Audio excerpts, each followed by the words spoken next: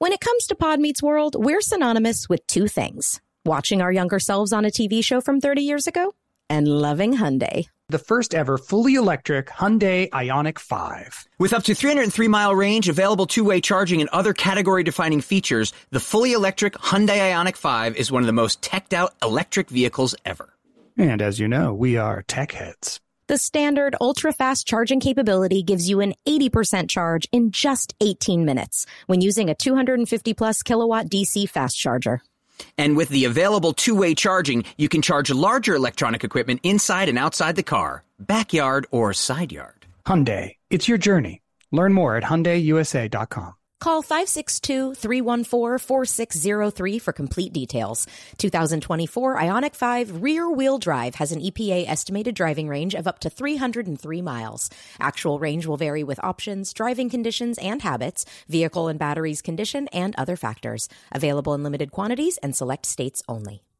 Hi, I'm Danielle Fishel from Pod Meets World. Are you a small business owner or even someone who dreams of entrepreneurship? Then check out Season 2 of Mind the Business, Small Business Success Stories from iHeart Podcasts and Intuit QuickBooks. Join hosts Austin Hankwitz and Janice Torres as they interview entrepreneurs sharing insights around starting and nurturing a small business. You won't want to miss these inspiring stories of entrepreneurship and discovering ways to business differently, so you can too. Check out Season 2 of Mind the Business, Small Business Success Stories from iHeart Podcasts and Intuit QuickBooks. Step into the world of power, loyalty, and luck. I'm gonna make him an offer he can't refuse. With family, cannolis, and spins mean everything. Now, you wanna get mixed up in the family business. Introducing The Godfather at ChumbaCasino.com. Test your luck in the shadowy world of The Godfather slot. Someday, I will call upon you to do a service for me. Play The Godfather, now at ChumbaCasino.com. Welcome to the family. No purchase necessary. VGW Group. Void where prohibited by law. 18 plus. Terms and conditions apply. This is your moment, your time to shine, your comeback. You're ready for the next step in your career, and you want an education employers respect. So you're not just going back to school, you're coming back with Purdue Global. Backed by Purdue University, one of the nation's most respected public universities, Purdue Global is built for people who bring their life experience into the online classroom. Purdue Global, Purdue's online university for working adults. Start your comeback today at purdueglobal.edu.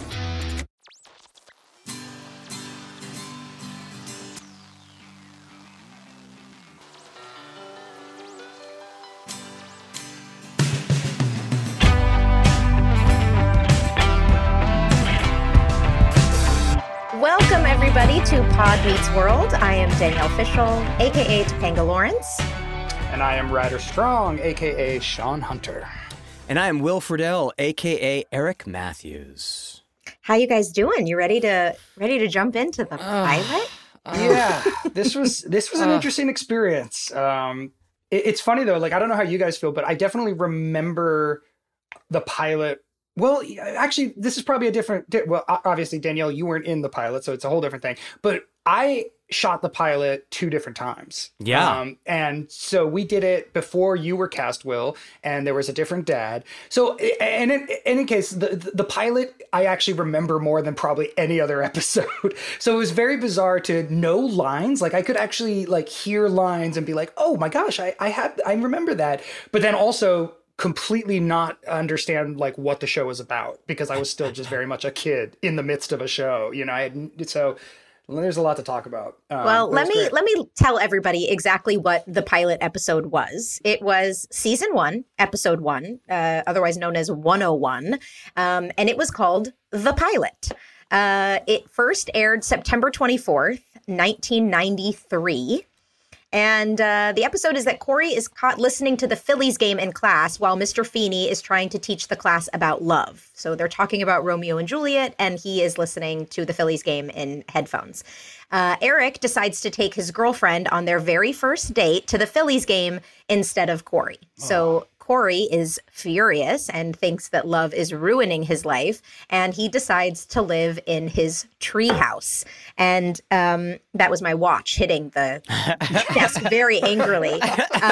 Passionate. He lives in his treehouse that happens to overlook the backyard of their neighbor. And This is a huge debate. Oh my! We're already jumping in. So a couple of years ago, there was a kerfuffle online as to whether it's a side yard or a backyard. Side yard or the backyard. Okay, we will get into it then. So Corey's treehouse overlooks the backyard of Mr. Feeney's backyard because, very important to the show, Mr. Feeney is Corey's next door neighbor. And womp womp. And so, yeah, Will, how did you feel watching the pilot? Okay, so it made me very, very anxious to go back into the world. I don't know why. I have no reason that can pop up in my head immediately as to why I was so anxious pressing play, but I was. And then as I got into the episode, I realized one of the reasons why I didn't want to watch it, and it's because I am the worst. And it's not, and again, it's not, you used to say to me, you'd be like, I didn't learn how to act until the second season. Dude, I said that and I believed it, but this was You painful. weren't bad, dude. No, you're not. I thought you were worse awful. because you've been saying this since we were like 20. You've been like, I didn't learn how to act. But I watched it. I was like, no, Will's great. No, it was, I was by far the worst actor for the entire episode. Lily, everybody was nailing their jokes. I was laughing out loud at certain points, and then I would come on the screen. It was like, what am I doing with my hands? Which I had it was like, I will walk this way because I was told to walk this way. And then it was like, I will get into it. You had no character to be fair. Like Eric But was I could have invented sort of, something. You had 4 lines and were by far, Ryder, I'm saying this, you were by far the best actor on the episode. Yes, that is You true. were by far the best actor on the episode. And I'm including the adults. Maybe Bill, because Bill was Bill, and you knew what Bill was going to get, and he was brilliant. You guys are crazy. I was like, what am I doing? I look so But you were awkward your character. That's the thing, is you were already Sean. Like you had that, the character was already there. You could tell there was some angst. You were the only one who was natural in your line readings, especially in the cafeteria scenes. Yep. Like Sean was already there. And then there was the rest of the show. And it was weird. That's funny because I guess in a lot of ways, Sean was an easy. Like, I mean, Sean it was so easy to not be Corey. Do you know what I mean? Like, Corey is so defined and he's so anxious and he's so like just outwardly freaked out about everything that to have his best friend be like reserved and kind of cool. Yeah. And like it was an easy, like he was such a good foil. Do you know what I mean? Like, well, he was an 11-year-old stand-up comic. Right. That's what it was. That's what I realized when I was watching it. It was like, the show is about an 11-year-old stand-up trying to go to school. Right. Which is what it seemed like to me, like he was doing bits the whole time. Totally. And he does this thing that was so funny, like to realize now, he has that like, and this is a classic Michael Jacobs, creator of the show. This is a classic thing that he does as a writer and as in person too, where he sort of has a character just state exactly the obvious with so much cynicism. You're like, well, I just hate everybody all the time. And like having an 11-year-old say that was so funny. Like, it's so cute, right? And it's like, I just realized like, Ben, I always thought that was something, well, here, in general, I was amazed at how much of the show, what Boy Meets World became, was already there. I was blown away by how much was encoded into the pilot because I truly believed in my head after all these years that the show developed and changed and became this thing, which it did. I mean, it definitely grew, but you could see the heart was there in the pilot. And that was truly... I did not expect that. I really thought that the pilot was going to be like, what is this show? And instead I was like, oh no, it was all there. Like there was so much of the show was there. Yeah, I thought there were so many. First of all, I'm not in the pilot. I do not appear until episode 4. So I truthfully don't remember. I'm assuming I did watch it when the show aired in 93 because I probably sat with my family to watch the show that I knew I was going to be on, but I don't have really a memory of watching the pilot.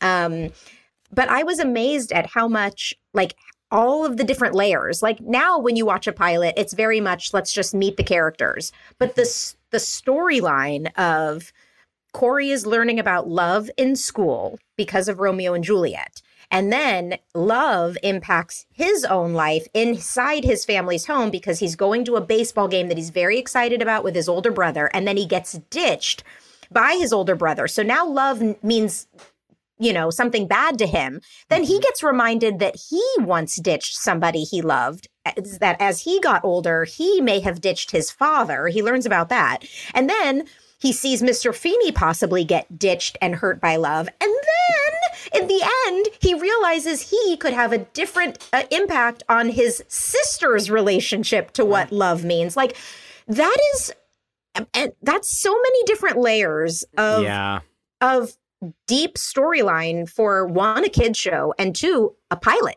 Right. Yeah. And a pilot in which not that much actually happens. I mean, it's not like he runs away and joins a circus. He goes to the backyard, sits in his treehouse. But it has such emotional stakes. And I guess that's what I mean is that the tone of the show, the seriousness of it, like there's a period where there's not a laugh for like a good 10, 12 minutes where, Mr. Feeney and Corey have that scene in detention that is just pure wonderful writing and acting. I mean, Bill is so good. He's a genius. I could not believe how amazing Bill Daniels is in the show. And you just realize that was the defining character. And we have to tell this story, which is that the pilot, when we shot the pilot, when you guys weren't there, we did a table read and the network hated it.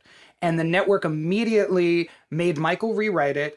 And Bill Daniels said, I'm not doing this kids show, and threatened to quit. And Michael Jacobs rewrote the pilot from start to finish. It was a completely different script. I would love to get my hands on it. It still involved Romeo and Juliet, but it did not have any of this other stuff.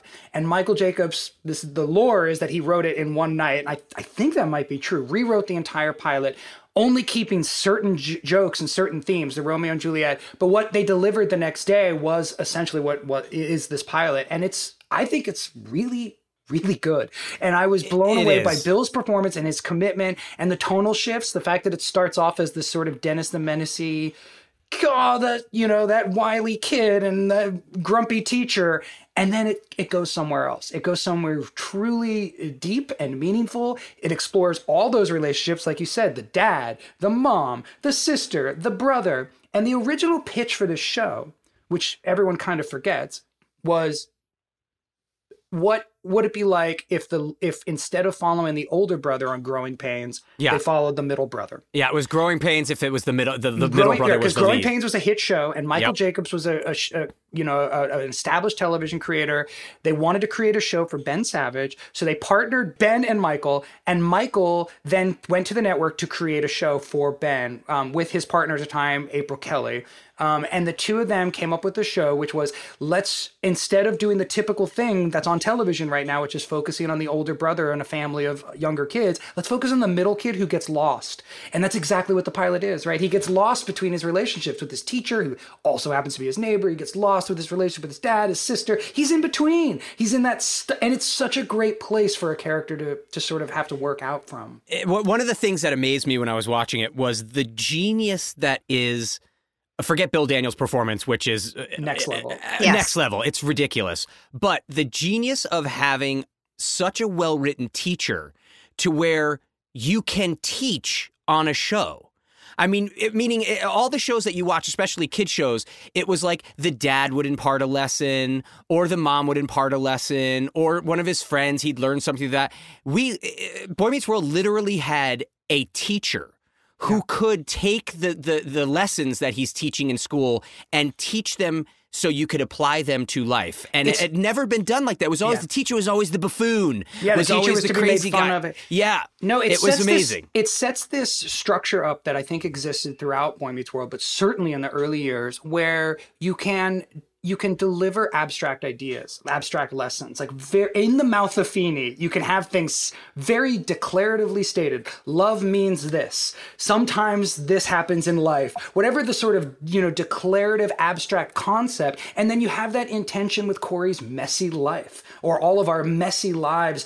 And that's just a great structure for a sitcom, right? Because it allows you to sort of make a thesis statement. Like, this is the episode about love and all its permutations. And Mr. Feeney's going to always be right. And it's very almost biblical in a sense, right? It's like you have this like abstract testament idea of like, this is the lesson, this is the rule about life. And Mr. Feeney can sort of say it. And then you have just like these little sketches of scenes where Corey's going, none of this makes sense. What are you talking about? How do I relate love to my brother and love to my little sister and and he does. And that's just, and you as the audience are inside of that process and you're able to enjoy Corey, but you're also able to sort of record in the back of your mind, like, oh yeah, like there's something more important going on here that I need to think about. It also showed, though, I thought, is very strange because it also, again, we should talk about this a little bit. So there was an original pilot that was shot without myself, without William Russ. They recast a couple people. William Russ is Rusty Russ. Is Rusty Russ who plays Alan Matthews. Alan Matthews. And Matt McCoy was the original dad. I'll never forget that. And Harry... I'm going to do this poor man an injustice. I want to say Branchy was his name. Something like that. A fine actor. We've talked about this in several things where he was recast because he just wasn't tall enough. That's all it was. He was literally the same size as Ben already. They knew Ben was going to grow, and they wanted somebody to be the older brother. When you're a kid actor, they are always concerned with how tall you are. How tall you are. Because if you outgrow the people that are supposed to be older than you, or you get taller than the adults, it ruins. Because you're usually playing younger than yourself. I remember at one of our conventions, I ran into a fellow child actor growing up, and they were like, why did we all turn out so short? And I'm like, because being short when you're a child actor is such a benefit, because you can be 10 years old and play 8 or 7. Yeah. You can be older and play younger. So you end up casting short people, shorter kids. And anyway, go on. So that's what happened. They recast. And so the pilot, if memory serves, reshooting the pilot was actually, for me, episode 2. Because the first thing that we did was episode 2. One. Was which will be the next episode we watch, was actually the first episode that I ever shot. Right. So going back to the pilot, the pilot wasn't even my audition scene. Like, my audition scene was from that first episode. So going back and shooting it again was very strange, I know, for you guys, because you're like, oh, we've done this already. And then it was like, well, we've got to go back and shoot the first episode second to get everything kind of on the line. But they also kind of saw where some of the show was going to go, because if memory serves, Lee Norris is in the opening title credits, but he's not in the episode. Yeah, well, we had banked probably 3 or 4 episodes before anything aired. So he was a regular and was in the opening title sequence, which we can talk about the wonderful opening title sequence. Yes, let's please. Because well, should we start with the cold open? Should we just get ready? Yeah, yes. Okay, right, let's start with the cold open. Cold open is Corey Feeney and me and Chauncey Leopardi. Yep. Who was the other best friend at the time. In the pilot, originally Corey was supposed to have 2 best friends. Chauncey Leopardi, you guys might remember from The Sandlot, and what else? He was also... He did a bunch. Yeah, he ended up working a lot, but it didn't end up staying on our show. I think he was originally supposed to be another regular best friend, and then throughout the first season, we'll talk about this, we kept replacing... the other best friend. We went through several. Yeah, it was going to be Corey and his 2 best friends. Right. And Ryder was one of those best friends, and then there was like a rotating third friend. Yeah. Well, let's just say it. Michael just kept firing all the kids that were. I mean, but it's true. I mean, if we're going to be talking about it, we called it the death chair, the chair that Chauncey is sitting in there. And it was every kid they brought in. Some of them didn't even make it to we've talked about this in the first episode we didn't even make it to the second run through. That's not technically the death chair, because we rearranged. I think in the next episode the cafeteria changes. We set the tables in a different formation, and then that became the death chair. It did. Okay, then, just whoever sat in the chair was gone. We'll keep an eye on the death chair. Yeah. So it's a simple little scene. We introduce Corey and Mr. Feeney, who, like, their characters are immediately well established. I thought, it's just so fun. I also just was astounded at how direct everybody is with each other. Like, Mr. Feeney's just mean. Corey's just a brat. I was like, oh, we're going bold strokes, like, right out the gate. And then that opening credit sequence, it is so dated. Oh my God. Bam, bam, bam, bam, bam, bam, bam, bam, bam. It's bonkers. This episode is brought to you by Huggies Little Movers. Listen, Huggies knows that babies come in all shapes and sizes, and so do their tushies. Especially when they start really moving. With Huggies Little Movers, you get their best fitting diaper with its curved and stretchy fit. That's right. So no matter what kind of mover you've got, they'll feel protected and comfy while their little tushy wiggles and jiggles all around. Huggies Little Movers has curves designed to fit all baby curves and helps provide up to 12-hour protection against leaks. So make the switch to Huggies Little Movers today. We got you, baby. As a podcast focused on reliving memories from our past, I can tell you firsthand, as you get older, your memory just isn't as reliable as it used to be. Yeah, if we didn't have Will here, there would be a lot of dead air. That is true, Robert. Well, guys, since I know you need a little help, you're going to love Legacy Box. It's the safest way to digitize your home videos and pictures, even when you think you don't have a way to watch them anymore. Oh, this is perfect, especially with Mother's Day right around the corner. It really is the perfect gift for the whole family, whether it's a sweet 16 or college graduation. First steps or performing a Backstreet Boys dance in between scenes on your childhood network sitcom, this is the way to reconnect with your history.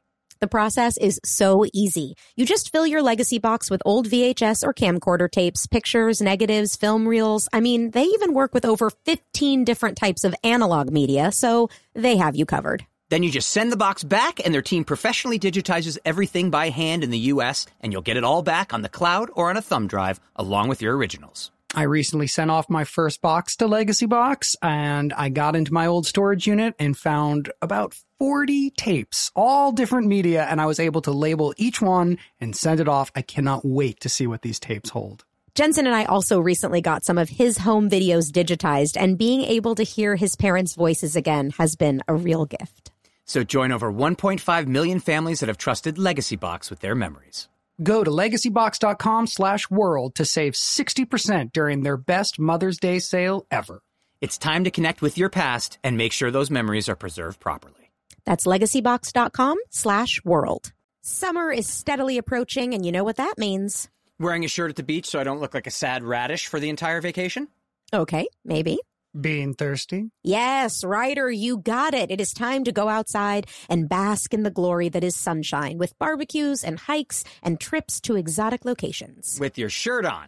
Yes, with your shirt on. It is time to jump into a camper van with your son and your wife and torture everyone. Well, with all these summer activities, it's so important that you stay hydrated. And we're here to tell you all about Liquid IV. It has 3 times the electrolytes of the leading sports drink, plus 8 vitamins and nutrients in a single stick. It's clear why Liquid IV is the #1 powdered hydration brand in America. You just rip open a packet and pour it into your water, and bam, you're hydrating with electrolytes, essential vitamins, and clinically tested nutrients. But most importantly, it tastes good. It's so easy and perfect after a workout, which I do to replenish after a nice long run. And you can travel with Liquid IV right there in your pocket. Add it to a water on a flight or after a big night when you need just a little assistance to get up in the morning. Tear, pour, live more. 1 stick plus 16 ounces of water hydrates better than water alone. And with sugar-free flavors like white peach, green grape, raspberry melon, and lemon lime, you can't miss. Turn your ordinary water into extraordinary hydration with Liquid IV. Get 20% off your first order of Liquid IV when you go to liquidiv.com and use the code WORLD at checkout. That's 20% off your first order when you shop Better Hydration today using promo code WORLD at liquidiv.com. Hey, are you listening to us right now on some headphones? And if so, how about a little ASMR? ASMR, I don't even know what it means. Even more than ASMR, we're here to help you. It's time to learn about J-Buds Mini from JLab, the smallest earbud on the market by a major brand. It's perfect for on-the-go listening to something amazing like Pod Meets World. It even fits on your keychain, and they're so small, you can sleep with them in. And it comes in 5 amazing colors: mint, aqua, black, sage, and pink. And it's got rapid charge, where in just 15 minutes of charging gives the earbuds a whole hour of battery life. Bluetooth multipoint also allows you to connect to 2 devices at once and switch seamlessly between the 2. And we've got a deal for you. Use the code WORLD25 for 25% off. Oh, what a deal. Visit JLab.com now to find your kind of tech. And remember, WORLD25 for 25% off. Well, I'm sorry. You want to talk about Dated? Before we even get to that, can we talk about how the big joke was a Steve Lawrence joke? Wait, Yeah. what? I didn't even get exactly. that. I wrote that So down. I was like, I don't know what this is. The suck-up joke? No. Steve Lawrence was he would come on and do like these Steve and Edie kind of things, and he was always late night. They would bring him on, and it was like so the buildup of the joke between these three 11-year-olds. Who stayed up the latest, right? It was who Kind stayed of up what the it latest. means. And Yeah. it's like, and when you've got an 11-year-old throwing out a Steve Lawrence joke and everyone going, Steve Lawrence. It's, I don't think I knew that reference at the time, by the way. Of So course. that's me acting because I have no clue what I'm saying. Nobody did, nor did anybody who watched the show. I will guarantee you there was not a kid in America that went, they nailed that Steve Lawrence joke. Like, that never happened because it was just the most random, like, are you kidding me? Okay. They're doing a Steve Lawrence But then joke. during the opening credits, which that song, let's talk about. So Ray Colcord did the music for Boy Meets World all 7 years. He Great died guy. a couple years ago. May he rest in peace. Was just the sweetest, nicest man, and so Such a talented. genius, so he was talented, a genius. yeah. He could do any type of music you wanted him to. They would bring him on and be like, "Well, we're doing a rock and roll show." This, and he'd like immediately just write a song. 1940s song. Yeah. Oh, okay, he was there you go. incredible. Yep. But that theme song, it's so long, and it just keeps going and going through all these like transitions, and like I just couldn't believe it. And then there's like literally a rollerblade like coming in and smacking Corey in the head, and it's like, what is happening? He pulls off the Band-Aid like he's got to take the Band-Aid. Yeah. The color, it's like you could not, if you hired a creative now to be like, go make the most 90s opening credits you can, they would pick that color palette, those outfits, and those computer graphics. Oh, It's yeah. the worst. Well, it was So also fun. the start of, obviously, with it being called Boy Meets World, it was the start of us doing every photo shoot and everything holding a globe. Oh, always. We were always throwing a globe, always, here's your world, like, all right, here we go. But I distinctly remember two things about the opening title sequence. I remember lying on, they're like, oh, we're going to shoot the opening title sequence now. I thought they'd pull stuff from the show. They didn't. They're like, all right, just lie on the bed and flip through a magazine, but look up at us as you're doing it. Oh, the classic And I was sitcom like, so lookup. why am I flipping through? And this is, my first episode ever, so I'm not asking any questions. I'm like, that makes sense. Okay, got it. Sure. So I'm not looking at the magazine as I'm flipping through it. And then the other thing I remember is Betsy. Betsy was so funny. She did that. Betsy Randall, who played Betsy the mom. Randall played Amy Matthews. Amy Matthews. She finished it, and when we all got together to watch the pilot, I think we all got together to watch the pilot. Maybe there was some episode where we all got together to watch. And she looked at me right as her scene. She puts the Band-Aid on his head, and she gives him this look as she walks away, and she turns to me, and in such a Hollywood way, she goes, "That's my please watch our show look." And it was just the way she said it was so cool because she was. If you look at it, she gives this big smile, and she's like, "Oh, Corey," like this big kind of, please watch our show. And it was just, every time I watch that opening title sequence, it's so funny. You're like throwing the paper airplane Yeah. and...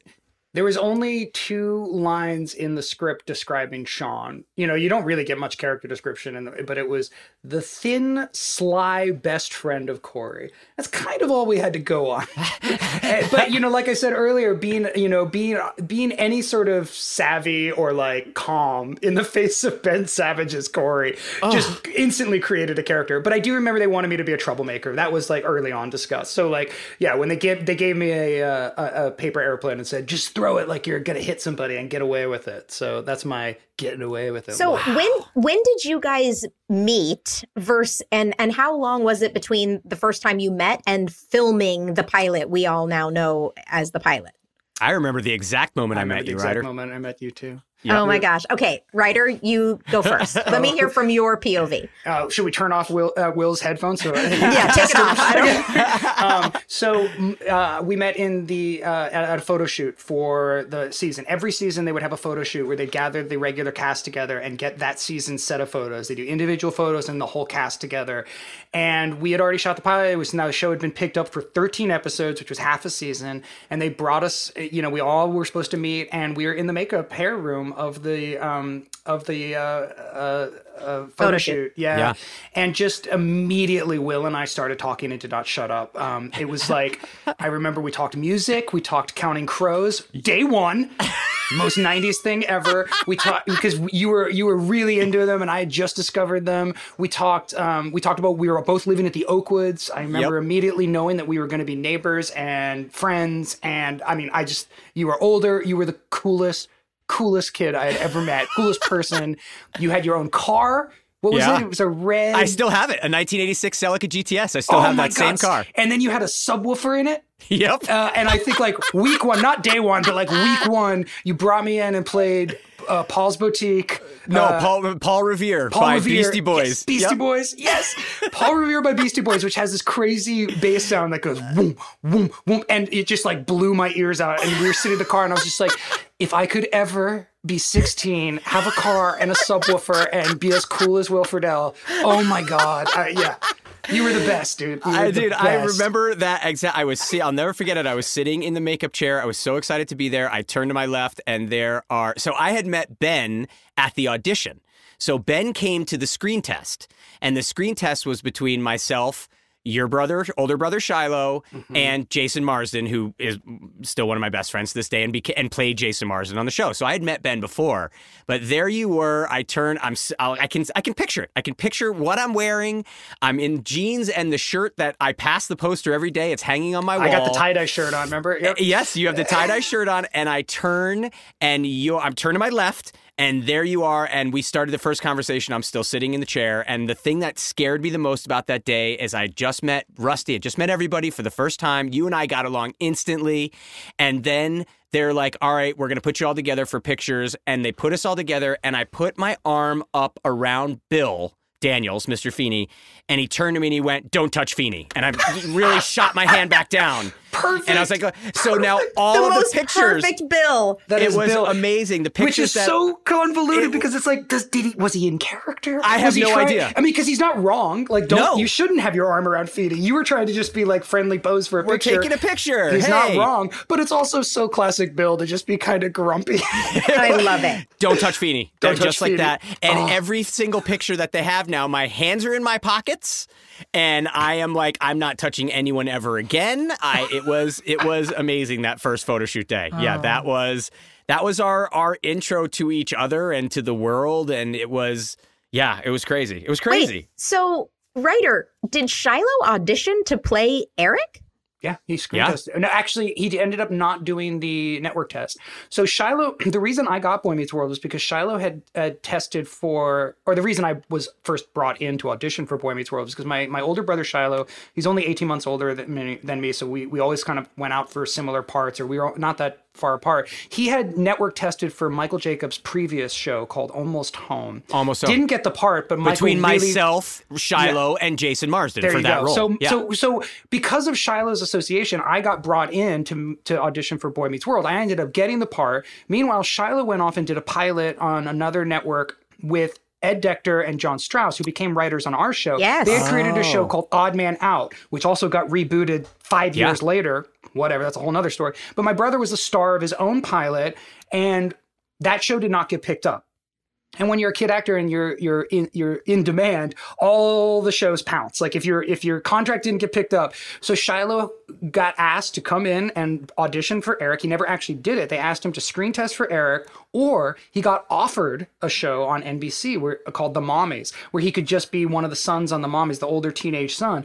And he looked at the equation, my parents, and we were all like, this is crazy. Like, Ryder's going to be on this TV show. Do we want Shiloh to audition to be on the same TV show? And it was like, no, you just take the offer on this other show. But of course, that made our lives incredibly complicated because that meant my mom had to shuttle between two different sets. So he ended up not auditioning. I'm not sure if they brought in a third person or if it just ended up being you and Jason, Will. But Shiloh did not do the network test. Finally being the I think he... So I met him the first time because it was the three of us reading for Almost Home. Okay, so maybe he. I don't know if he actually. No. For Almost Home. For Almost Home. For Almost Home, we did that, and then it was then between Jason and I because Shiloh. We heard Shiloh had dropped out, quote unquote, of going to Boy Meets World. But again, it was down. You talked before about how small a world it is. It was down to the three of us twice in a row. Yeah. And Jason got Boy Meets, or Jason got Almost Home, and then I got Boy Meets World. And Shiloh was doing The Mommies. So all Shiloh three was of doing you. The Mommies. So so it worked out. But I was with my dad in Los Angeles, and I did not think I got the part. It was a terrible read. Ben was there. Ben came in and read with us. I was awful. And my dad said, well, what do you want to do, kiddo? You know, like, what do you want? And I remember the Ripley's Believe It or Not Museum in Hollywood. And I was like, I want to go to the Ripley's. He's like, all right, fine. So we went there. And until about 10 years ago, it was actually there across the street from the Ripley's Believe It or Not Museum. There was a bank of what was called payphones, kids, where you actually had to put in money and dial a number. And somebody else, KL54000, appeared on the other. How can I connect your call, sir? Appeared on the other side. And I called my agent, and my dad said, just call your agent and tell him you didn't get it and we're going back home. And I called my agent and said, you got it. It's been picked up. You've got to move to L.A. And my dad and I ran through the Ripley's Believe It or Not Museum and then went and found the Oakwood because I had to live in L.A. like 2 weeks later or something ridiculous like that. And that was 30 years ago. So it happened very quickly once it happened. And then you're at the photo shoot, and then you're friends with Ryder, and then you've got this going on, and then you're in front of the audience, and then you're going. It's so the strange. Photo shoot happened before you guys ever even had a rehearsal day. Yeah. Yeah. Yeah. It was like a week before or the week of, I guess. Yeah. Okay. So then by the time you get to rehearsal and you're starting this pilot episode, are you guys already feeling like friends and family? Like you've already started a bond? I mean, Will and I definitely. Yeah. I remember Ben and I did not start a bond. Ben was really into sports. And I was not. And I remember like a lot of the first early episodes, he wanted to like play basketball like with the other kids, and there were always other kids because you had extras too. So I remember during the pilot, but also Ben was working a lot because he was in so many. You watch this pilot, he's in so many. He's in every scene, and that's a lot for a kid. So he would be gone. He was sort of distanced, like like I said, he was very much in his own world. He was very. I remember him just working and being busy and needing to learn his lines and also going to school, and he was sort of at that point Hollywood royalty for us, because his brother's show had been such a hit. He was also the person who like knew what we were doing more than any of us. And so, I didn't really connect with Ben. I would say until like episode 4 or 5 did we start really getting to know each other. I think in part because I was just one of these other kids, like I wasn't part of the family. I think, Will, you probably connected with Ben because you were part of, at the time, the show, it wasn't supposed to be a school show. It was supposed to be a family show. And so the priority was given to the show, the parents and you, Will, and Lily. And so that was sort of more the like core group. I was like an outsider. It was like me and Chauncey Leopardi, who's then gone. And then like, whoever else they brought in that week that could potentially stay. But yeah, so it was really, I was just lucky to have Will. Like, I know we bonded right away.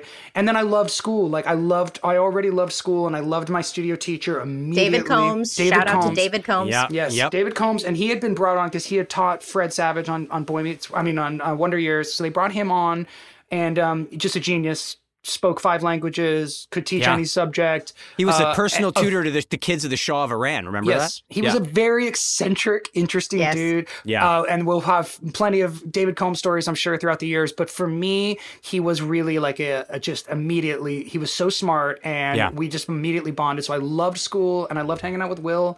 It felt very comfortable automatically. It did, but you're right though. It wasn't Corey and Sean. That wasn't a thing yet. No. It wasn't until several episodes later, which we'll talk about, where especially when Danielle joined the cast, where it was really like, oh, this is the show.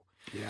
Like that's when the whole thing kind of changed, and it was until then it was us in those very strange clothes. Which were just very. I mean, that was one of the things that struck me as we're.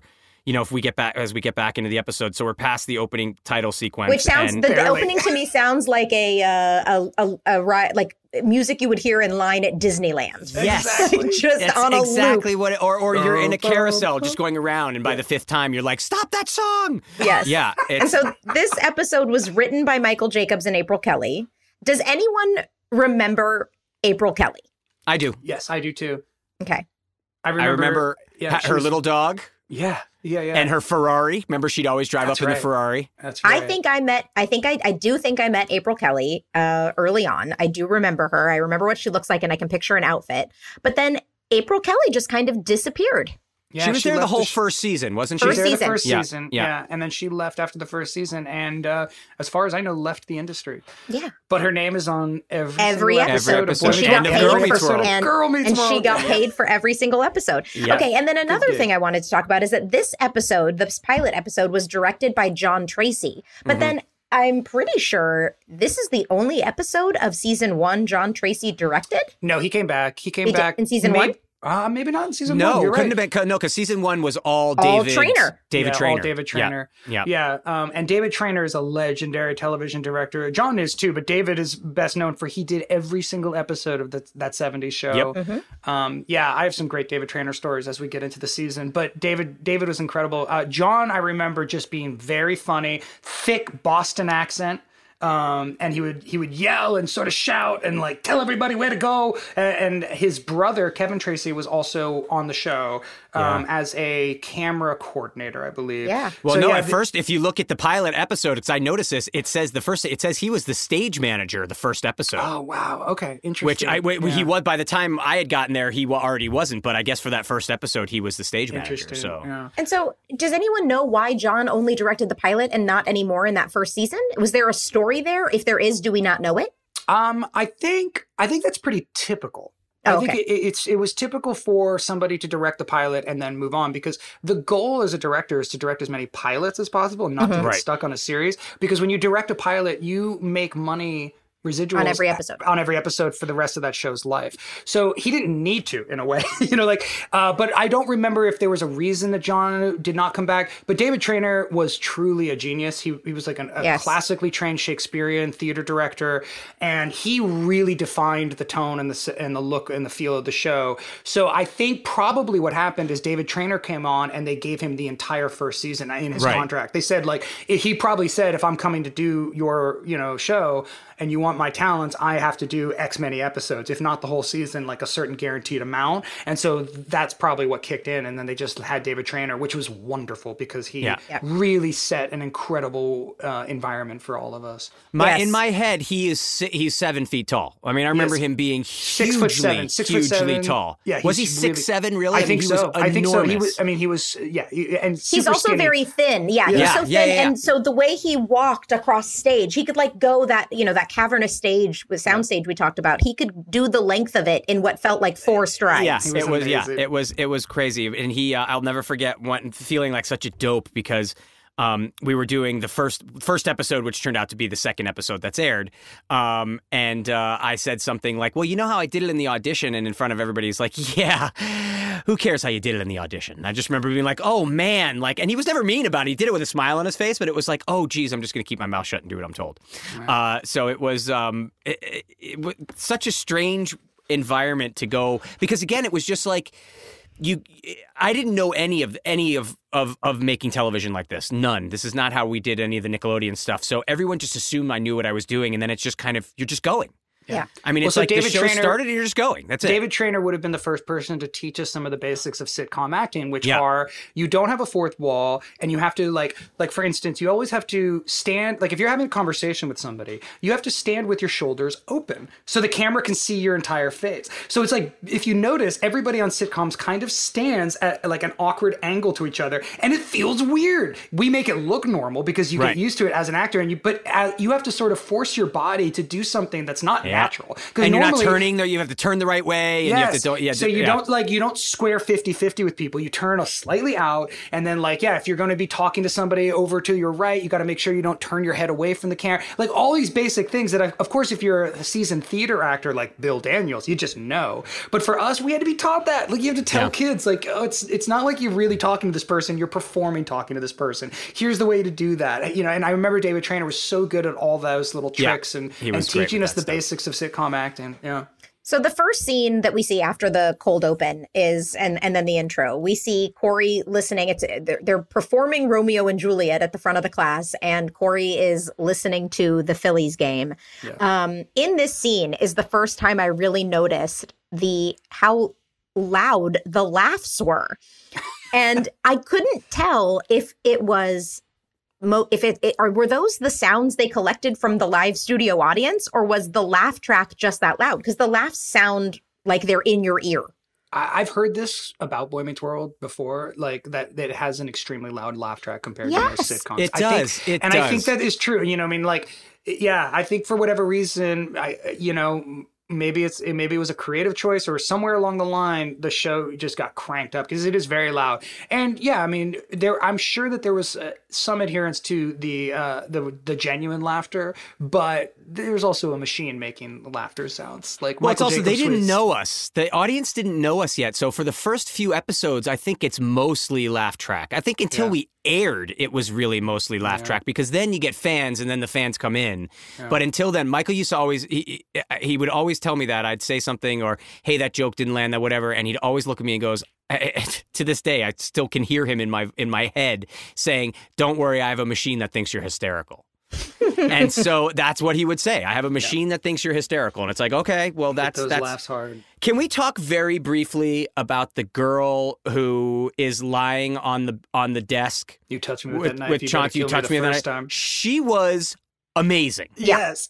Oh my God. And why did we never see her again? Because she was the best, other than you, she was the best child actor of the lot. Yeah, we used to quote her for years. I mean, I remember Ben and I would say it to each other. You touch me with that knife, you better kill me the first time. She was great. It's great. I know. Oh my God. I remember, I literally wrote that down. I'm taking notes and I'm like, why did she disappear? She was awesome. Well, it's just a revolving cast those first few episodes, like, and it's true. Like, the thing about a show like this is when you're and this is to Michael's credit, you don't want to make too many decisions ahead of time, especially when it comes to cast. You want it to be an ensemble. You need to see where there's chemistry, and I think that is in part a physical thing. Chemistry, like, you need to, like, do these people just work together? Do they respond to one another? Do they make each other smile? Is there a twinkle in the eye when two people? Sometimes it's just not there, and sometimes and I think that they, we keep trying these first 4 or 5 episodes. You're going to see this. Some kids come in with 2 lines, one kid come in, and then like somebody like Lee Norris comes in, and it's just the dynamic clicks. Or when Danielle, when you came in, it was magical. Yeah, it was magical, and it was and that was also the same episode where they finally fired the third best friend. And I remember David Traynor, great director and so supportive. They gave me all of this guy's parts, so I showed up for work that day, and my part went from like 2 lines to like 5 scenes and a whole bunch to work on. And I was so nervous. And David Traynor grabbed me and pulled me in front of the whole crew and say, can I just say, for the record, this is long overdue. Can everybody give Ryder a big round of applause? I remember He's going to do this week. And he deserves it. And everybody applauded, the whole crew. And I remember just being like, okay, I got this. And, that was the episode that the show came together, because I remember with the audience that week, and we'll talk about it when we get to it, but like, they reacted so much to the Topanga character in contrast to the Corey character and in contrast to the Sean. It just all came together. That's when the show started. We had episodes before, but that is when the show started, in my opinion. And because it wasn't just Corey and Topanga, but it was also Corey Sean. I mean, that was, the show then evolved and became, we've talked about the 2 Boy Meets Worlds, where then Eric kind of had his own thing going on. But the 3 of you especially, that was the start. And that was, you're right. It was kind of getting there.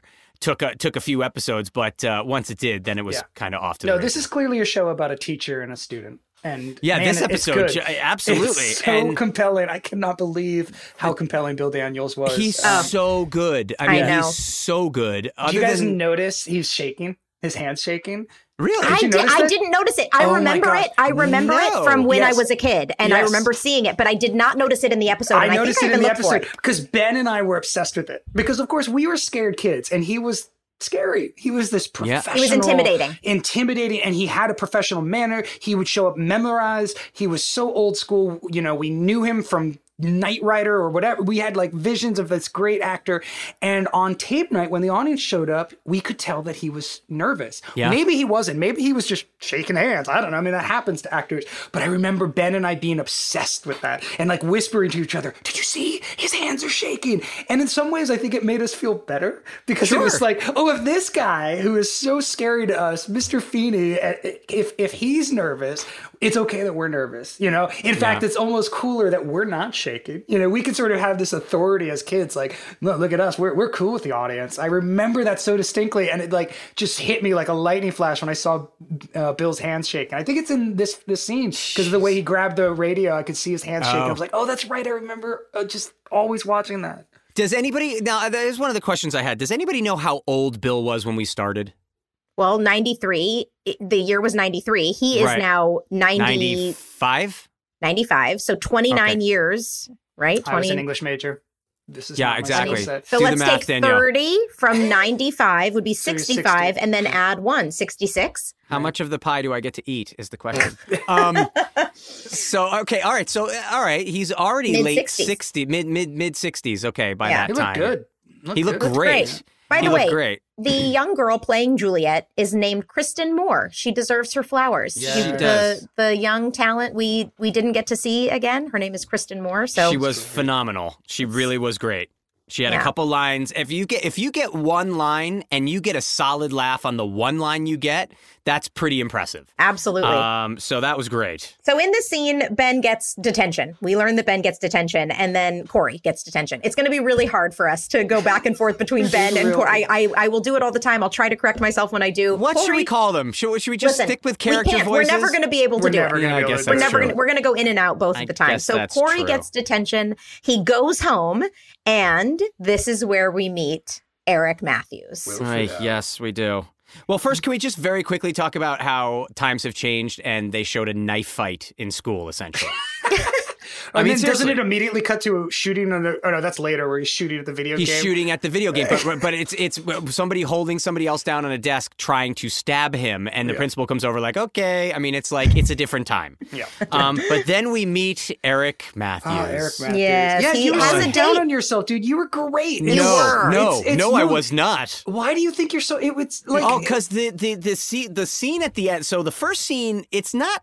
It's very stiff. Obviously, and I have no idea what to do with my hands, and it's very awkward, the first scene. But the scene where I come back and I'm acting, and I'm like, newsflash, I'm not cool. It's the worst thing ever. You're so hard on yourself. Like, kids sitcom acting wasn't much better overall. But it was just in the show. I mean, I remember it's literally like I finished it last night and I was like, every single person in that show was better than me. Every single one. I think you're just way too hard on yourself. Because I got better. Don't get me wrong. I certainly got better. But that first episode, that was painful for me to watch. It was like, I am acting now, and I have to stand. The only thing I'm missing is literally looking down for the T on the ground to where to put my feet, because they give you these little T marks to where you're supposed to stand. You were just uncomfortable, dude. But it doesn't really play that way. I'm sure you're projecting your discomfort. I don't know. But it was also, like I said, the writers didn't know who Eric was. You were sort of a stock older brother generic character. Older brother. You're so generic, and it's all like dates, and I want the girls. I remember the only like, time I was ever mentioned in a review at all at the very beginning. So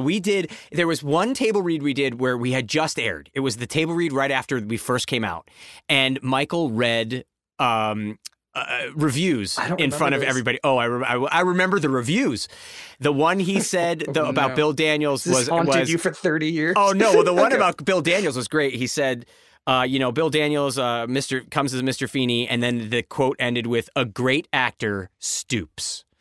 And I remember Bill putting his head in his hands and all of us laughing. Which is how Bill probably felt, right? Yeah. He has 2 Emmys for St. Elsewhere at this point. And he's coming onto this kids show. He must have felt, and a sitcom too. Like, he had not done multi-camera sitcom. And like, you have to remember, this is hard for people to wrap their heads around these days, but back then you were either a TV actor or a movie film actor. Yep. And if you were a stage actor. Right, or a stage actor, of course. Yeah. But Bill was kind of all of those things, but TV was kind of the lowest tier. If you wanted to make no money but do quality work, you were a theater actor. Exactly. If you wanted to be famous, the best was movie actors. And then for being a TV actor, especially a multi-camera sitcom actor. That's it, a sitcom TV actor. And then a kids show sitcom TV actor. Oh my God, it was like grumpy. working the drive-thru. Can I read you a review? Yeah. Oh, God, please. Okay, so David Zurowick of the Baltimore Sun wrote, predicting Nielsen's success for Boy Meets World, ... is not a particularly daring or incisive call. It's mainly based on scheduling and stars. Then he continued, forget quality. These are kids we're programming for on Friday nights. Here's where you have to give ABC some credit for going an extra mile and adding William Daniels to the cast as Corey's nemesis, his 6th grade teacher, Mr. Feeney. The confrontation between the, hey, I'm just a kid Corey, and the arch and starch Feeney makes this series something an adult doesn't have to feel ashamed of watching. Amazing. He ultimately gave it 2.5 stars out of 4, but said, I won't argue with anyone who wants to give it 3 stars. That's okay, great. well, there's some. That's better. I think Because I was that's going to pretty say, accurate. I think the that's pretty only one I accurate. heard was with that I was mentioned at all was the older brother is a cardboard cutout prop. That's the only one Which is I remember. Also, kind of correct. It's so true. Your It is character is absolutely just true. a stand-in for. Yeah. No, I think I play you are archetypal older brother. Yeah, I mean, in some ways, we all are in these early days, except for Ben and Bill. You know, like Which their was a characters great were- dynamic. It's It was an amazing dynamic. Great dynamic between Yeah. the two of them. It really was. Yeah. But I just remember shooting in that bedroom scene, and I could be wrong. I was thinking about this last night, but I think our beds constantly switch. Where it's like, yeah, all right, which just one's whatever yours? the episode was, it was like, now that's Corey's bed. Well, now that's Eric's bed. Now that's Corey's bed. Now that's Eric's bed. And it just kind of went back and forth over and over. And it was always like entrances and exits, man. Like, Eric, walk into room. Do not move hands. Say Corey line. Walk out of room. It All right, was can just... can we get to scene 3 now? Can we please? We're moving Please? Scene 3. We go downstairs. We've got the parents. Yep. Yeah, we meet the family for the first time. Yeah, we finally meet the family and a Full House reference. Yes, it Of was course, so it's ABC. self-referential. Yeah, So already It's ABC, self-referential. of I thought we course. didn't do that till like season 5, but no, No. it's really funny that it was like, oh my god, I couldn't believe it. And You Lily had Nixay, to. Lily. I remember Lily as so cute. kind of being like, geez, it's weird. She's just spouting the lines. And it's not, to me, it was like, oh, it's not really work. When you watch it, she's adorable and so hitting cute. some pretty great beats. What was the line at the end where she says, I remember, I don't even remember because I wasn't there for the pilot, obviously. So I don't remember ever hearing Lily say it, but I remember that one of the things she says, a line she says during the tea party with Ben at the end, you guys all quoted, you repeated the way she said it all the time. And I think I wrote it down. What was that? Which one? Oh my gosh, I'm going to need to find it. But it was like, I'm not telling. She had some reading during that line. Gosh, I wish I wrote it down. But I hear Ben and Ryder saying it. We used to make fun of her for it. Oh my god! Because it was Well, it's so funny what you like. I totally remember what you were saying, Will, about there was this because it's hard to remember that when you're a kid, a lot of what you do is compare yourself to other kids, Sure, and especially younger ones, and you're so proud of yourself for not being that dumb younger kid. And I remember comparing myself to Lily and thinking, well, she's not a real actor. What does she do? But she's like 5 or And she's 6, good. and she's amazing. And I was good. like, but I remember being so smug, and I think that was part of being 12, or I was 13, so Ben was only 12. And I think it was part of our like, well, at least we're not just like, because it was hard. It's hard to get a 6-year-old to say lines and to stand in do the right place anything. and have anything right. I mean, I have a 7-year-old. I know, and like, so the idea that she was able to deliver what she was doing is incredible. But at the time, I was just so proud of myself for being like, well, I know how to read and hit my marks, and I know how to really act. I know how to read. Isn't that ridiculous? But that's what you do when you're a kid. You're just so proud of like not Way being to go, 8. 6-year-old. Yeah, exactly. No, she was, but that's the thing. I look back at that now. She was exactly what she was supposed to be. She was she's adorable. wonderful. She It's was such a hitting the cute- lines, and she was a great foil to Ben. And the scenes where she just all of a sudden, where she we'll get into it, but where she grabs the doll and throws it and then just offers him the chair. All that stuff is great. Yeah, I mean, So- and I think this is a really great opening scene too for Betsy and Rusty, Amy and Alan. Talk about two like wonderful parent characters. Like just right off the bat, they have a great dynamic. You feel the love in this family. You just want to be part of the family. Yes. It's Yeah, you do. immediate. It's it's so comforting. It's so welcoming, and yet it still has that level of irony, right? Like self-awareness.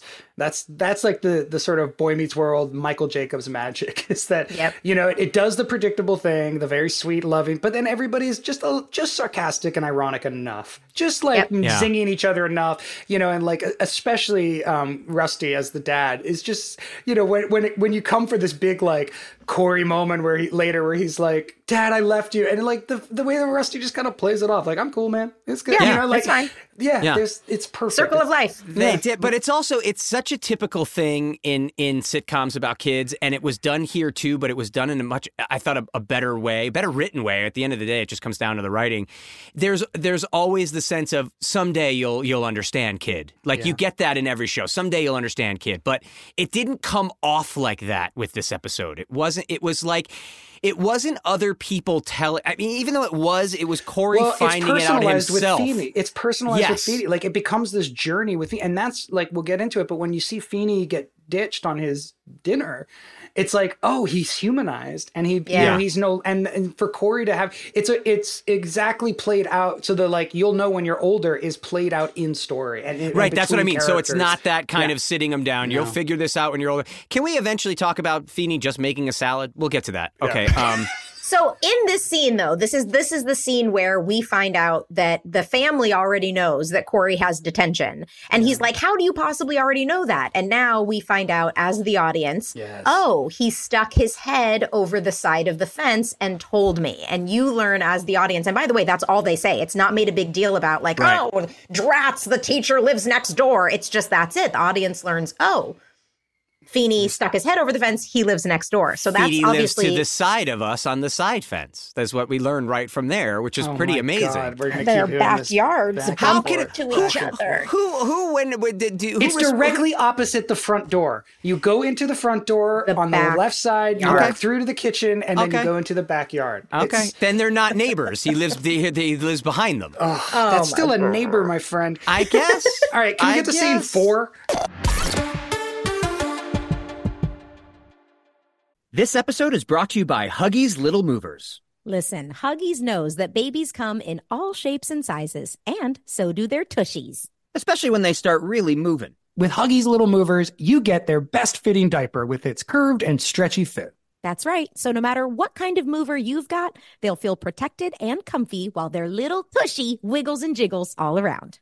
Huggies Little Movers has curves designed to fit all baby curves and helps provide up to 12-hour protection against leaks. So, make the switch to Huggies Little Movers today. We got you, baby. Hey, are you listening to us right now on some headphones? And if so, how about a little ASMR? ASMR, I don't even know what it means.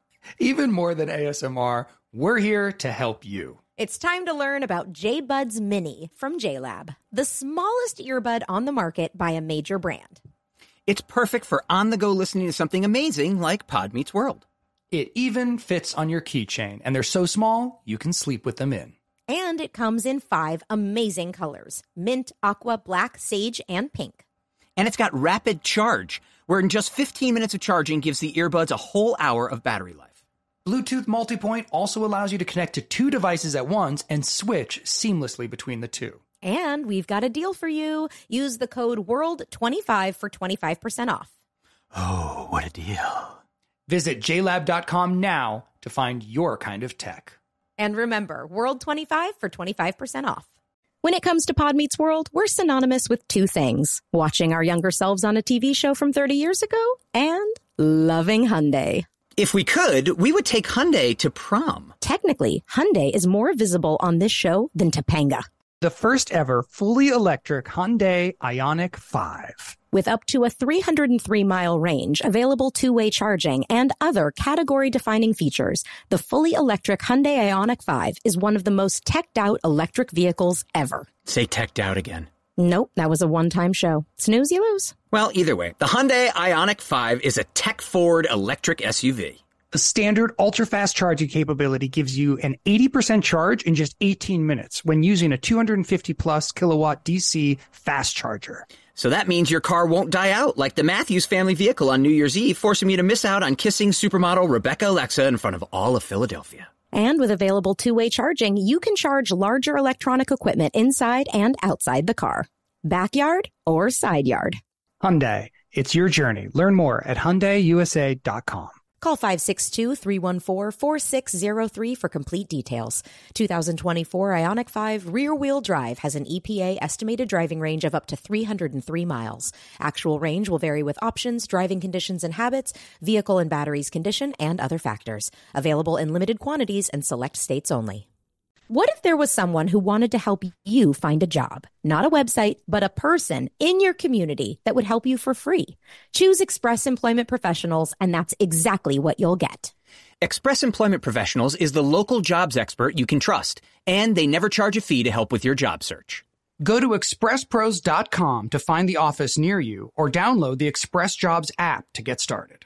With a wide range of opportunities in a variety of industries, from welding to sales, forklift operator to customer service, the team at Express is ready to help you or someone you know take the next career step. Whether you're looking for a contract job for the summer or a new full-time role, turn to Express Employment. Interviewing with Express Employment professionals can be as easy as a phone call, and one application with Express puts you in the running for numerous opportunities in your community. Don't go in your job search alone. Visit expresspros.com today.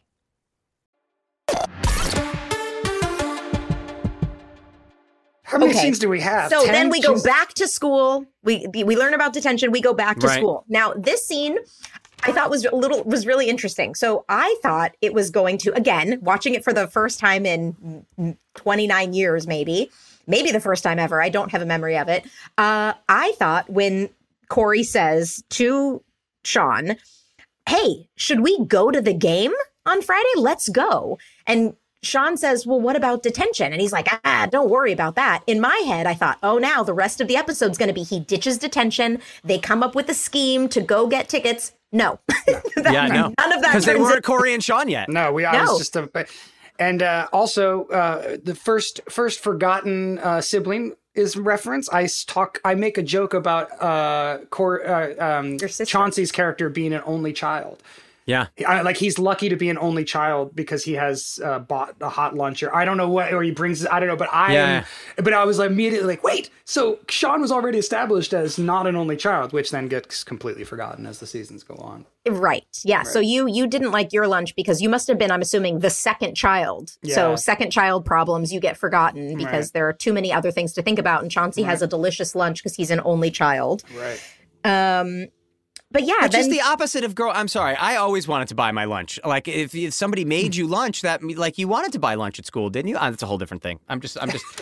It was a weird joke to me because I was like, I would rather have bought lunch at school than have the sandwich that my mom was going to make. Too. I thought, but I don't know. I think that's a class distinction that's different in cities than suburbs. Maybe, I guess. Maybe. I think if you're in the city, your parents just pay the cheap lunch or you get the free lunch, and then if you have really loving parents, they like make you your lunch. But where I grew up too, it was like the fact that I had a bag lunch with my like vegetarian crappy was like such a source of shame. Oh man, yeah. If I had been able to get the hot pizza lunch at the exactly, or like the hot dogs, or the burger, I would have been a rich kid, man. No, exactly. Yeah. God. Anyway, oh, something shiny. Yeah. So that whole.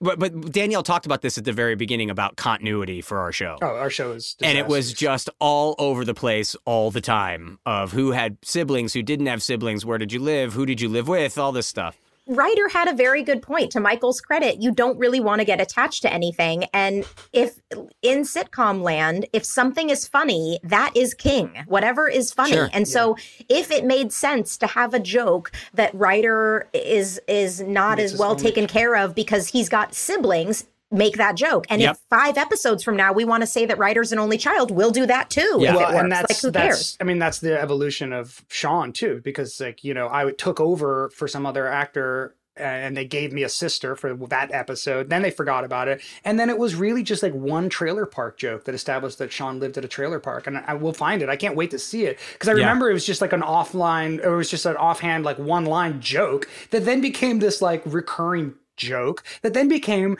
the central drama of Sean's life is that he's so poor and that his parents have abandoned him at different times and that he, that we ended up developing this entire history out of what really started as a make fun of the poor kid joke at some point, and I can't wait to see it. All right, let's go to the treehouse, scene 4. Yes. I don't think I ever, the one thing that went through my head is I don't think I ever got to do a single scene in that treehouse. No, I don't think I did really either. It wasn't very big. No. But by the way, we don't use treehouses enough on shows. It was beautiful. Yeah, so cool. Really cool. Really cool. Really different for a set. Like, I thought it looked great. I just was like, why is there not another one of these? Yeah. So I watched this episode with my son. And maybe now is a good time. I recorded a conversation with him before and after. And the reason I bring it up is because I think I didn't get this on tape when we talked on with my microphone, but he was blown away by the idea that everything was shot inside. When I told him that, like, even when we were in the treehouse, that's on a stage. We are inside. And he could not get over that. That was like the most shocking thing that ever happened. He's like, wait, so you never went? I was like, no, dude, that's the way you should film a TV show. It's everything inside. And this scene was especially confounding because you're outside in the treehouse. Yeah. And I guess, like, maybe we assume everybody knows that, but probably not, especially not kids, right? When they watch a show, they believe in the reality of it's outdoors. But yeah, so I had a discussion. Indy has never seen an episode of Boy Meets World, right? Not completely true. He had watched one episode after we had done a taping. We did one of these charity rewatches last year. And so it was queued up on Disney Plus. So the next time he turned on Disney Plus, there was an episode. He was like, let's watch your show. And we did. And it's from like 5th season. I had no recollection of it. And he thought it was so weird and he never wanted to do it again. But now he's been watching sitcoms. He's been watching multi-camera shows. And I realized it's kind of appropriate for him to watch it. And so I sat down with Indy. I asked him a little bit before we started, and then we talked a little after. And so I put it together in a couple minutes. This is a clip I am calling Too Much Shirts. Great. What do you think the show's about? A dude. Yeah. What are your favorite TV shows right now? I don't really have like a favorite right now. Okay. Nicky, Ricky, Dickie, and Tricky, and Dawn? What the heck? What's it called? Nicky, Ricky, Dickie, and Dawn. And I already finished all of them. Yeah, you finished all of them. What about Thundermans? Did you finish the Thundermans? Yes. Right. But I mostly watch Diary of a Wimpy Kid. Yeah, Diary of a Wimpy Kid's a big hit. Well, I think maybe that's a good indication that you'll like this show. But I haven't seen it for 30 years, so I don't know how I'm going to feel about it. What do you think I'm going to look like? Handsome. Oh, thanks, man. No freckles. Yeah, I don't think I had freckles by that time. I had freckles when I was your age, but they were gone by the time I started the show. Your skin was shiny. Makeup. Oh, you had makeup? Of course. Yeah, you always wear makeup. Okay, get back to you and let's watch it.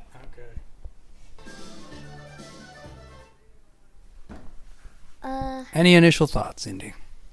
It was good. Really? Mm-hmm. You didn't laugh. I never do that to any of them. Oh, okay. What was good about it? I don't know. I just like you in it. Oh, yeah? Sorry, was your favorite part? Yes. I had a small part, though. I didn't really do much. You did a lot. What did I do? You just said hi. And you were at the same spot every time you talked. Oh, in the cafeteria? You never, got up. Well, I was in the classroom, too. I was sitting Yeah, but you were always sitting. Yeah. Whenever you talked, you were sitting. That's true. I don't think I stand in the entire pilot. I thought I sounded weird. My voice sounded, shaky to me. I liked it. All right, what did you think of the storyline with Corey? Who's he? He's the main kid. Okay. It was all about him. What are you talking about? You saw me. I'm just sitting there. I was too focused on you, so I said it was only about you. No, come on. What about the teacher? What did you think of him? He was weird. Why? Because he had a mustache. Do you think he's a good teacher? No. Why not? He's mean. Oh, you thought he was mean, huh? Yeah. Well, what about the parents? Did you think they were good parents? Yeah, but I didn't like the dad. He was cheesy. Cheesy? What way? He was just like...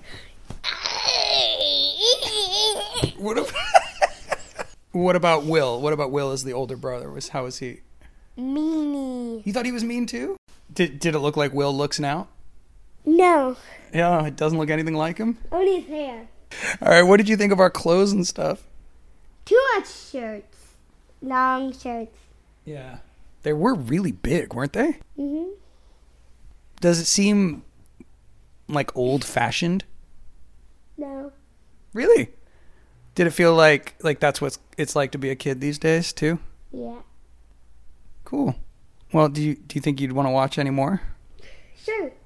Yeah, and I have to say he has been begging to watch it every day since. Feeney's mean. Interesting that he picked up the Feeney's mean kind of thing. He did, because Feeney is actually. He is. I was amazed at how strict he is and how authoritarian. But yeah, it was so funny to realize that my son was really seeing it through Corey's eyes. And actually, the fact that he didn't even recognize, he didn't even know Corey's name, I think is an indicator that he just saw Ben as a sort of avatar. Do you know what I mean? He put himself in Ben's shoes. Like he thought the brother was mean, the teacher was mean, because that's how Corey sees the world, right? Like that's how it starts. And he didn't, he's 7, so he's still kind of in the zone where I think if he's introduced to a character and they're like, Mr. Matthews, get out of my face, which is like what Feeney says to him, he's like, he's not going to come back from that very easily. Now, I have a question. Was he right? Did you not stand throughout the entire episode? I think so. Yeah. After he said that, I was like, I'm only sitting in the cafeteria and sitting in the classroom. So, jeez. Yeah. And I think it's like that for the first season until the Corey's Alternative Friends episodes. I'm always just like, in a weird way, I was sort of like this. What are the characters in the Muppets where they're on the box seats? The Adler watching and Waldorf, Statler and Waldorf. I was kind of like that, right? Like I was just Corey's like sidekick in the cafeteria while we eat, because I just remember always having to eat and act the worst. You're good at it though. You're a great actor. No, I'm not, because I eat too much. I actually ate. If you watch Bill Daniels, he just like pushes stuff around on his plate. That's smart. An actor thing. That's an actor thing. Smart, you see that in every show. I literally watched it last night in MASH, where all the characters are pushing around the food. That is like a big actor thing. You move your fork, but you don't actually eat. So smart. And you're just chowing down food. I'm actually eating. Do you remember Michael rationalized that once, why you were doing that is because you were poor and it's the only place you got food. And you're like, that sounds like a rationalization. He's like, yeah, I just made that up. Yeah, totally. I find a moment where I don't have to speak for a while and then take a bite there so that in the background somewhere people see that I am eating. It makes me think that I must be eating the rest of the time, but then that's the only time I really eat. But I'm not in the pilot, so what do I know? It depended on the episode and how fat I was. Towards the end where I was very, very fat, I'd eat whatever they put in front of me. But speaking of eating, so Feeney serves himself a salad, which is his entire dinner. For 2 people. A salad for 2, which is what he made. By the way, it was the starter. I think he had a multiple course meal. No, because later they reference having salad for 2. Yeah, salad for 2. Yeah. No, I guess. And by the way, right. just greens. There was nothing else in the salad. He didn't even slice a tomato, the man. It was like, help us out a bit here. Our budget was tight, guys. We couldn't spring for a steak. I'm pretty sure it was supposed to imply that he had a full meal planned. I think so too. And it was the starter. Now, I have a question. I know it was obviously the pilot, so it's the first time, but was that angle into Feeney's house ever used again? No.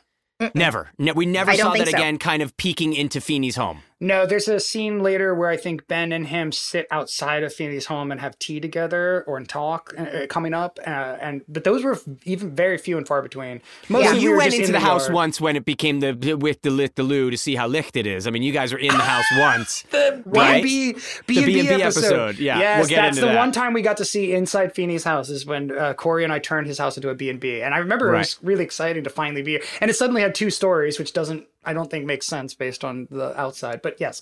But that's the only time we actually saw that angle from into Feeney's home was just that time in the pilot. Okay, I was curious about that. Yeah, I don't think we'd ever seen that again. And I thought that looked really great too. We have another, Corey makes a comment in this treehouse scene about America's Funniest Home Teacher. Yes, and I was like, wow, in this episode, we have a Full House reference and an America's Funniest Home videos. Both ABC references, right? Yep. Yeah. The only thing he didn't do was turn to the camera and go, watch us on ABC Friday at 8:30. I mean, it was like, they did. They threw it in where they could. Well, if you keep it in the family, that makes sense. So this is the scene where we, all of a sudden, our heartstrings pull for Feeney and we realize that he has been stood up and that he is a little heartbroken about it. And now we've humanized this very stern teacher.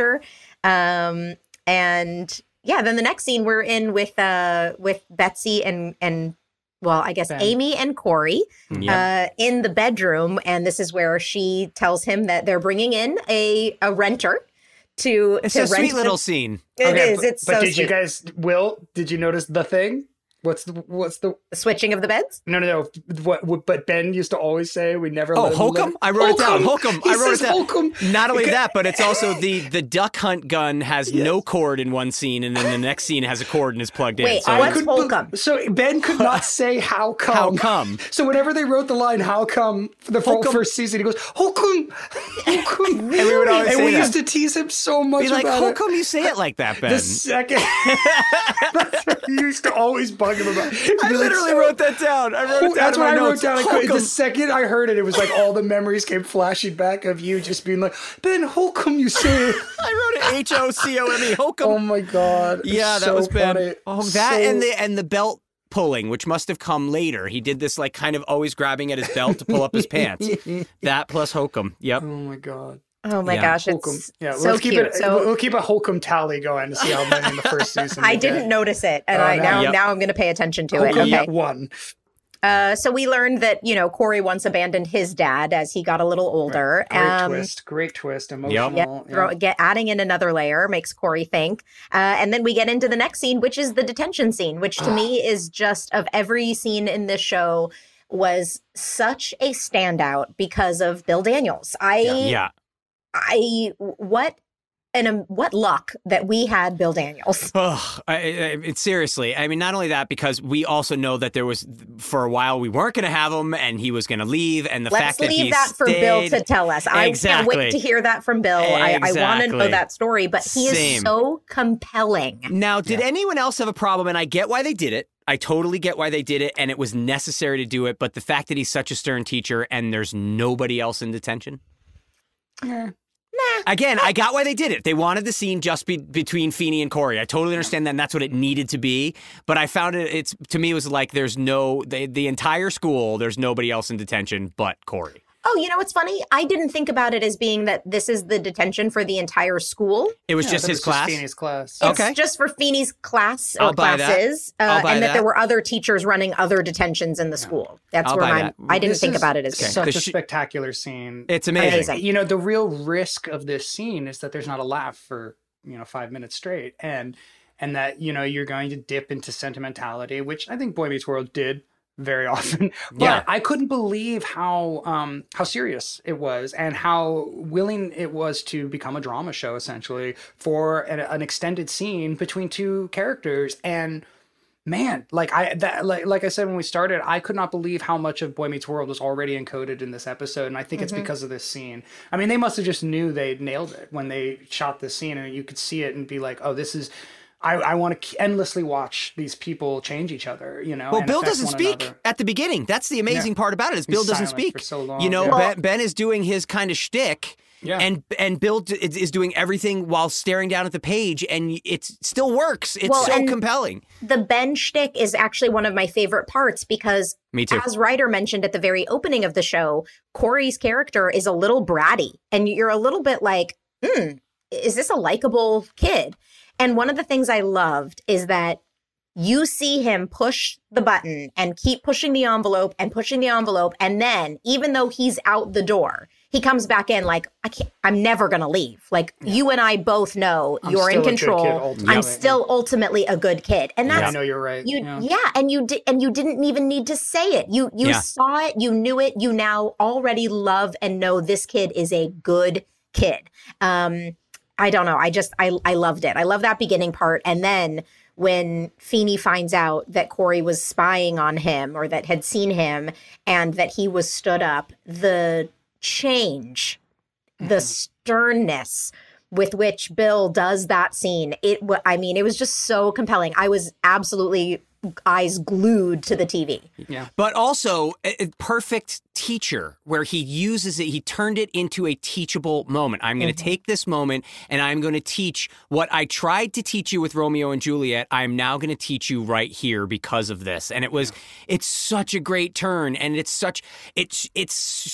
just shows such depth of the Feeney character, which is, wow, you spied on me. You think this happened in my life. I'm not going to explain what happened in my life. I'm going to use this to teach you about something. And it was it set the stage for every other teachable Feeney moment that you still have, which is another question we always get, which is what moment, what did you learn from Bill or what did you learn from Feeney? And it was always moments like this where it's that teachable moment. It was incredible. Just one of amazing. my favorite lines, ironically, is when he says, during Bill's monologue moment, he says, you come and you go, you come into my class and then you leave me. And, he's basically saying, like, I only get you for 1 year, which turns out to not be the case when you have a television show. But yeah, he says, the time spent with me, I don't know if you learn anything or not. And it's like, if only we could tell him, like, yeah, you're going to be there for 7 years. You're going to be going to college with these kids.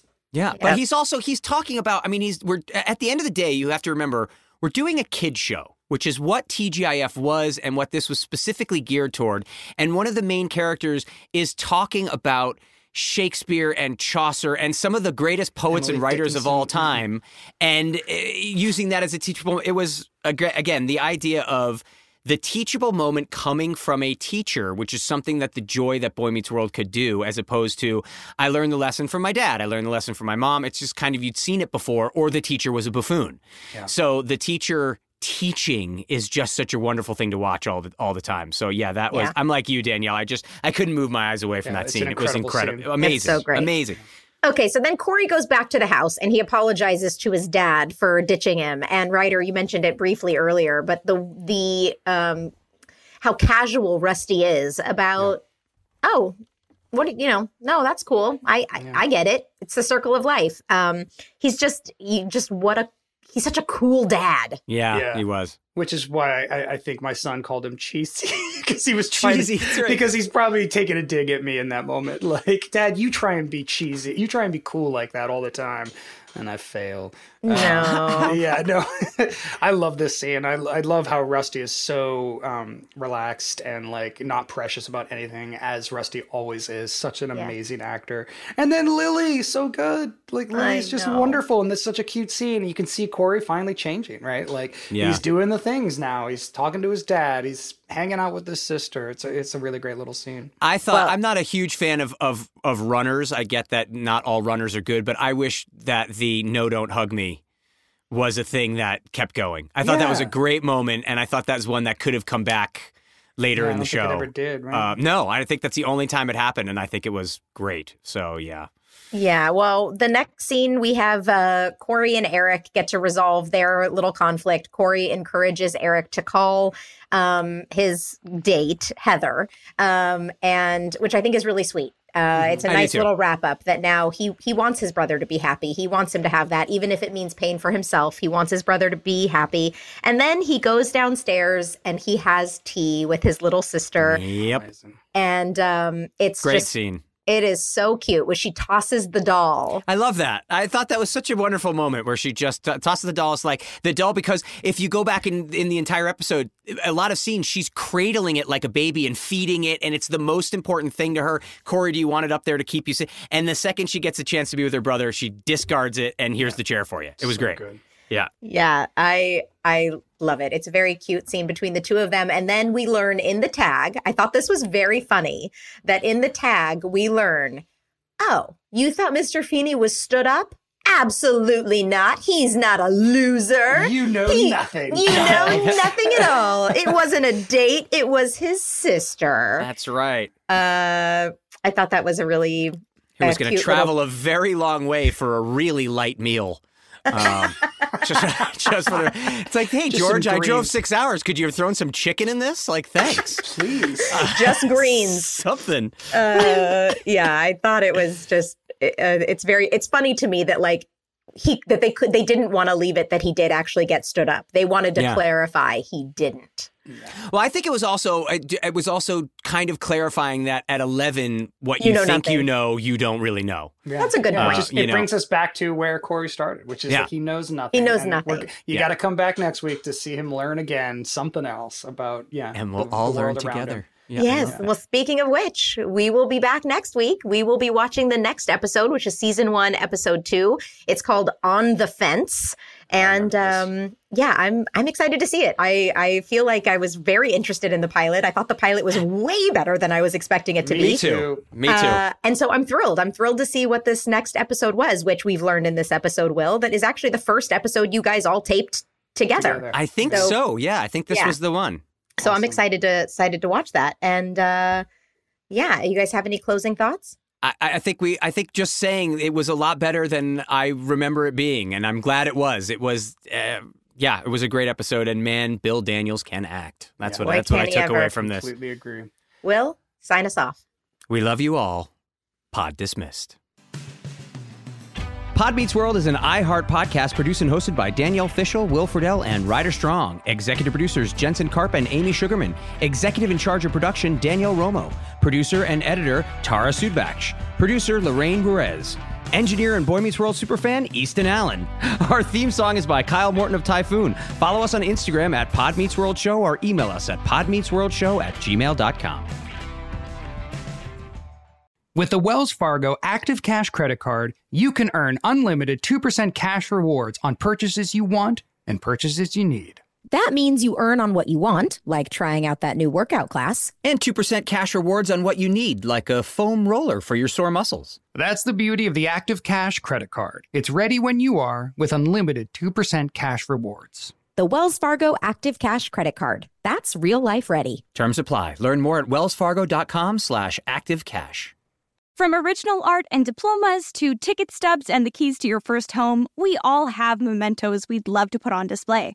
FrameBridge is the easy and affordable way to custom frame just about anything, with fair upfront pricing based on the size of your item and fast, free shipping. Plus, your happiness is guaranteed. See why FrameBridge has been trusted to frame over 2 million pieces. Visit framebridge.com or a local FrameBridge store to get started. That's framebridge.com. Hello, it is Ryan, and we could all use an extra bright spot in our day, couldn't we? Just to make up for things like sitting in traffic, doing the dishes, counting your steps, you know, all the mundane stuff. That is why I'm such a big fan of Chumba Casino. Chumba Casino has all your favorite social casino-style games that you can play for free anytime, anywhere with daily bonuses. That should brighten your day a little. Actually, a lot. So sign up now at ChumbaCasino.com. That's ChumbaCasino.com. No purchase necessary. VGW Group. Void where prohibited by law. See terms and conditions. 18+. Hey, everyone. This is Jody Sweeten from the podcast How Rude, Tanneritos. I've been needing a quick getaway with my family, and the 2024 Hyundai Santa Fe is the perfect vehicle to take us there. It has standard third-row seating, so I'm able to pack my entire family, plus pets, in the car, while also having enough room for our camping essentials. Available H-Track all-wheel drive will get us through any dirt trails, and available dual wireless charging pads will ensure we never have to worry about getting stuck with a dead phone in the middle of nowhere. Visit HyundaiUSA.com or call 562-314-4603 for more details. Hyundai, there's joy in every journey.